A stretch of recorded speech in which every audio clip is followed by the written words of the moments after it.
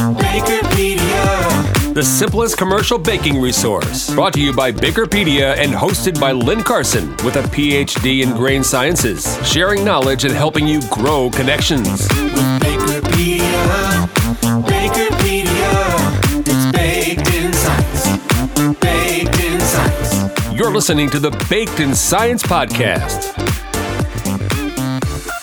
Welcome to Baked in Science. I'm your host, Dr. Lynn from Bakerpedia, the world's largest online technical resource for the commercial baking industry.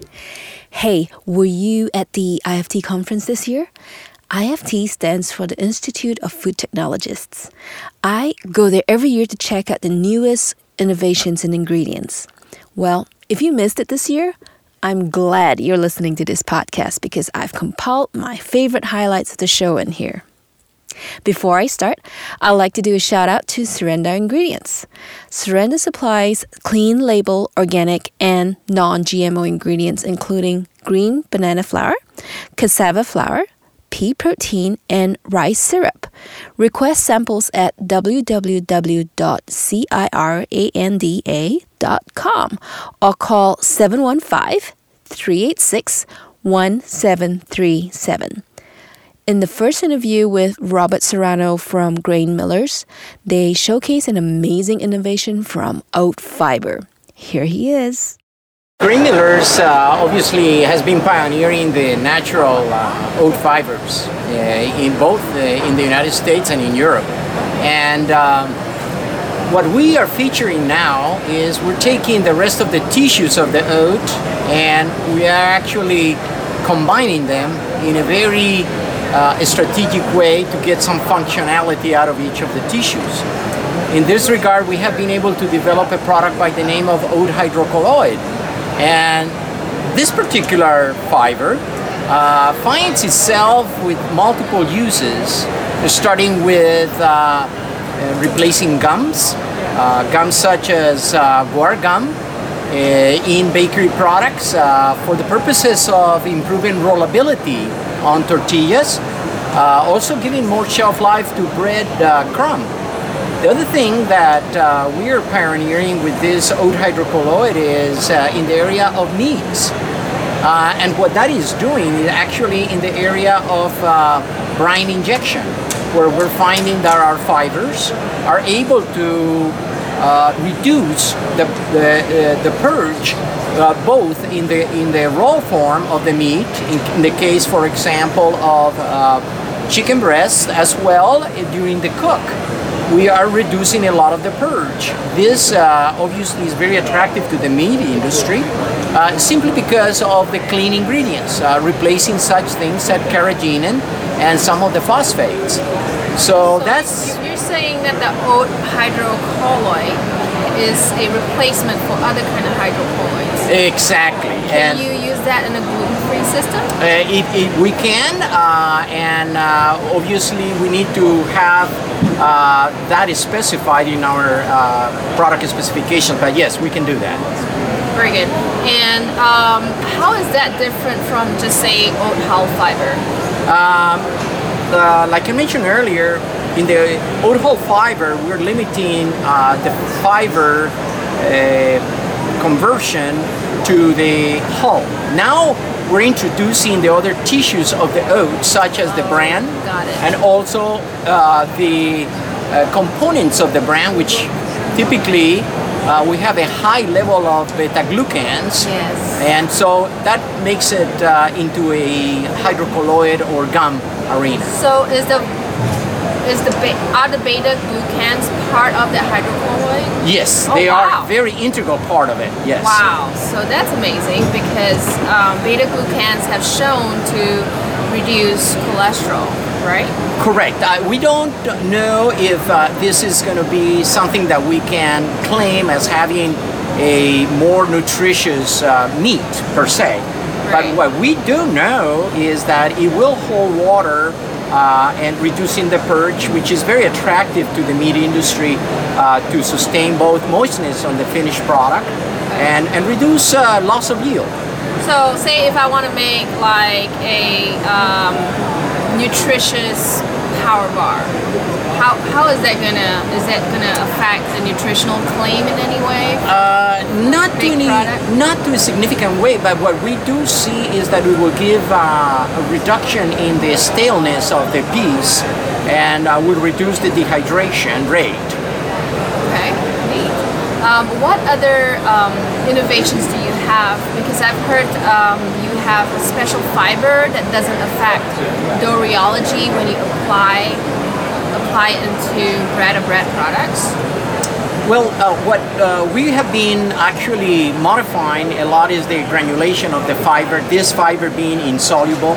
And as such, we've been reducing the particle size in the close to the 5 micron size, where we find that the dough rheology is not impacted negatively, affecting the bubble creation during the, yes. So no bigger than 5 microns. Exactly. We're kind of averaging around there. Actually fluctuates in between 5 and 20 microns is what we're seeing it that we get good good volume out of the That's amazing. And bakers just claim oat fiber as correct, and it would be insoluble in this particular case. And what do we have here? That is one of the insoluble fibers. It is the BCS 30, and what BCS stands for is for it would be bakery, cereal, and a snack. And that's where the BCS acronym comes from. Very cool. And it's interesting because you also have wheat, barley, rye, triticale fibers. Actually, not fibers per se, but we do have all of those flours. Flours, okay. And kibble grains, yes. Cool. Well, thank you for sharing all that with me today. No, my pleasure. Let's take a break now to thank our sponsor, Top Taste. Top Taste has a wonderful line of fried onions that would taste great in your everything bagel or even in your pizza crust. Check them out at www.top-taste.com. Up next, vegan spread and beet crackers. You gotta hear this. Here's Matt with innovations from Ingredion. The Ingredion booth. We are here at IFT, New Orleans, and we have Matt to talk about the different effects of texturizers on baked products. Welcome, Matt. Thank you. Welcome to our booth. Yeah. Tell me what's new. So at IFT this year, we have a lot of new things. We are covering clean and simple ingredients, sugar reduction, and also indulgence. And plant proteins, that's the fourth one I should say. Okay. So those are our big pushes this year at IFT. Yep. So one of the products that we're showing today is a vegan cheese spread on a red beet cracker. Ooh, nice. What is in the vegan cheese spread? In the vegan cheese spread is our pea protein isolate called Vitessence Pulse 1803. So it's able to give a substantial amount of protein per serving, which is actually unique for vegan cheeses on the market. Mm-hmm. And it uses several texturizers such as our Penpure 80 waxy potato starch, Innovation 3600 tapioca starch to help with stability and like the spreadability of the product as well. Really good. That's no granular, like some milky, chalky vegan cheese I've eaten. Yeah, it's a very good product. And then in the cracker, it's a red beet cracker. It uses our Precisa Crisp 930 as a texturizer for it. Precisa Crisp 930 is meant for improving the sheetability of the product. It also helps with expansion during baking, and it gives like the right amount of crunch that people are looking for in a cracker. It's kind of fluffy, It's got air pockets in there. Yeah, it's a really nice prototype. And what's the thing that makes it red? It's red beet powder. That's not something that we're supplying, but it's an on-trend ingredient. Yes, it is, because there's a lot of flavor to it. Right. Yeah, flavor and color, natural flavoring color. That's great. What else can attendees expect when they come to your booth? Yeah, so we have a lot of different prototypes here at the booth. Some of the more interesting ones are we have a carrot cake, a Brazilian carrot cake recipe. It uses one of our Kerr concentrates, carrot juice concentrates, and also has VersaSweet, which is a low DP corn syrup, so it enables sugar reduction on the label of a product such as a baked good, or it could be used in ice cream or things like that as well. Great. I tried that yesterday. Excellent product. Yeah. Excellent. Yeah. And then the third prototype we have is a spring roll. In the noodles inside the spring roll they're actually derived from pea starch. So the pea starch is actually very excellent for sheeting these products, and now has a very clean flavor as well. So my question about that is, with any kind of replacement, for rice vermicelli, it's usually short, like breaks apart easily. How come yours doesn't? It has a lot of amylose in the product, so compared to rice. So I think that helps keep the noodle very much stronger. Yeah, because to me it tastes and feels just like rice vermicelli. Right. And it's pea protein, you said? It's made pea starch. Pea starch. All right. So if you guys are here in IFT New Orleans, come by Ingredion's booth and taste all these products later. Okay? Bye. Up next, Jim Carr on a new sugar replacement. Just in time to reduce your sugar for the new 2020 FDA ruling. Let's listen to what Jim has to say. Today we have Jim Carr from Tate & Lyle. He is the Director of Global Ingredient Technology Sweeteners. Welcome, Jim. Hello, nice to meet you. You have, Tate & Lyle has a new ingredient that helps with sugar replacement. Can you talk a little bit more about it? It's about 10 years ago, Tate & Lyle looked to nature to see what of the many types of sugars that exist might be a good candidate to reduce calories and reduce sugar in finished food products, this being more and more a concern of people that consume bakery products and other types of foods. Right, so you're way ahead of the game. Right? You had this all figured out. We started back then. About 70 years ago, allulose, our new ingredient, was discovered in wheat, but at very low quantities when it's found. So Tate & Lyle worked very hard to come up with a way of manufacturing allulose and producing it so that it's available, an affordable nutrient ingredient to reduce calories and sugar in food products. And that the fruit of those labors, that innovation, was about 5 years ago. We introduced allulose into the market as a crystalline and as a syrup form sugar replacer. That's a very interesting development at that point in time. But at that time, the government asked that it still be labeled as sugar. Still was almost virtually calorie free. 90% less calories than sugar, right? But it still needed to go on the gram sugar line on nutrition facts. But why? At that point in time, because allulose is a sugar, the simple answer was if it's a sugar, it belongs there. But allulose is not metabolized like sugar. It's not absorbed by the body to generate caloric response. So it doesn't give any response to the body in terms of glucose spikes, insulin response, etc. It's almost not seen by the body when it's eaten in a food product. So it doesn't behave like sugar. We petitioned the government about 4 years ago, right, to get it exempted from sugar labeling. So at the food technology show we're at today, about 3 weeks ago, we now have news from the government that it no longer needs to be added to the sugar line. So it's really big news. And it's based on really good science that we submitted back in 2014. The government now has ruled 90% less calories than sugar. Doesn't need to be added to the sugar line, so you can take a substantial amount of sugar out of your food products. And now all the folks we worked with are saying, let's go ahead and start launching those products that consumers are really going to be able to benefit both from calorie reduction and from sugar reduction. How about dental?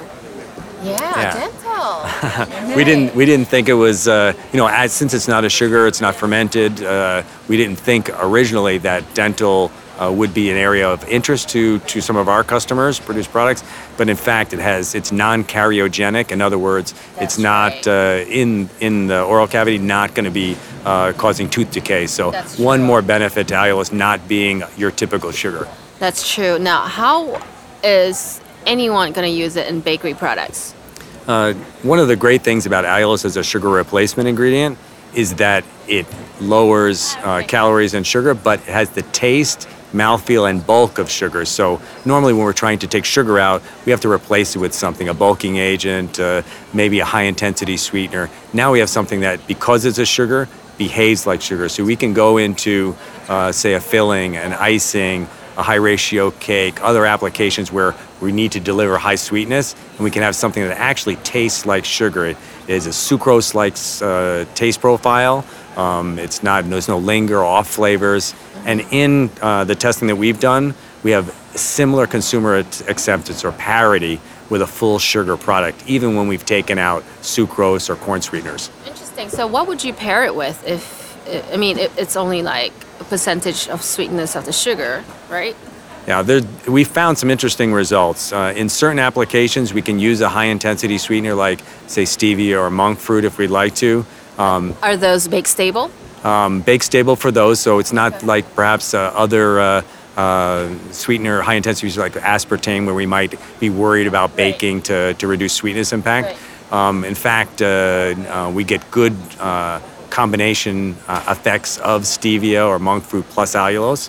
And then in other applications, surprisingly, we're showing here at the show a caramel that has 50% less sugar added. Yeah, I know. I just tasted that. That's just awesome.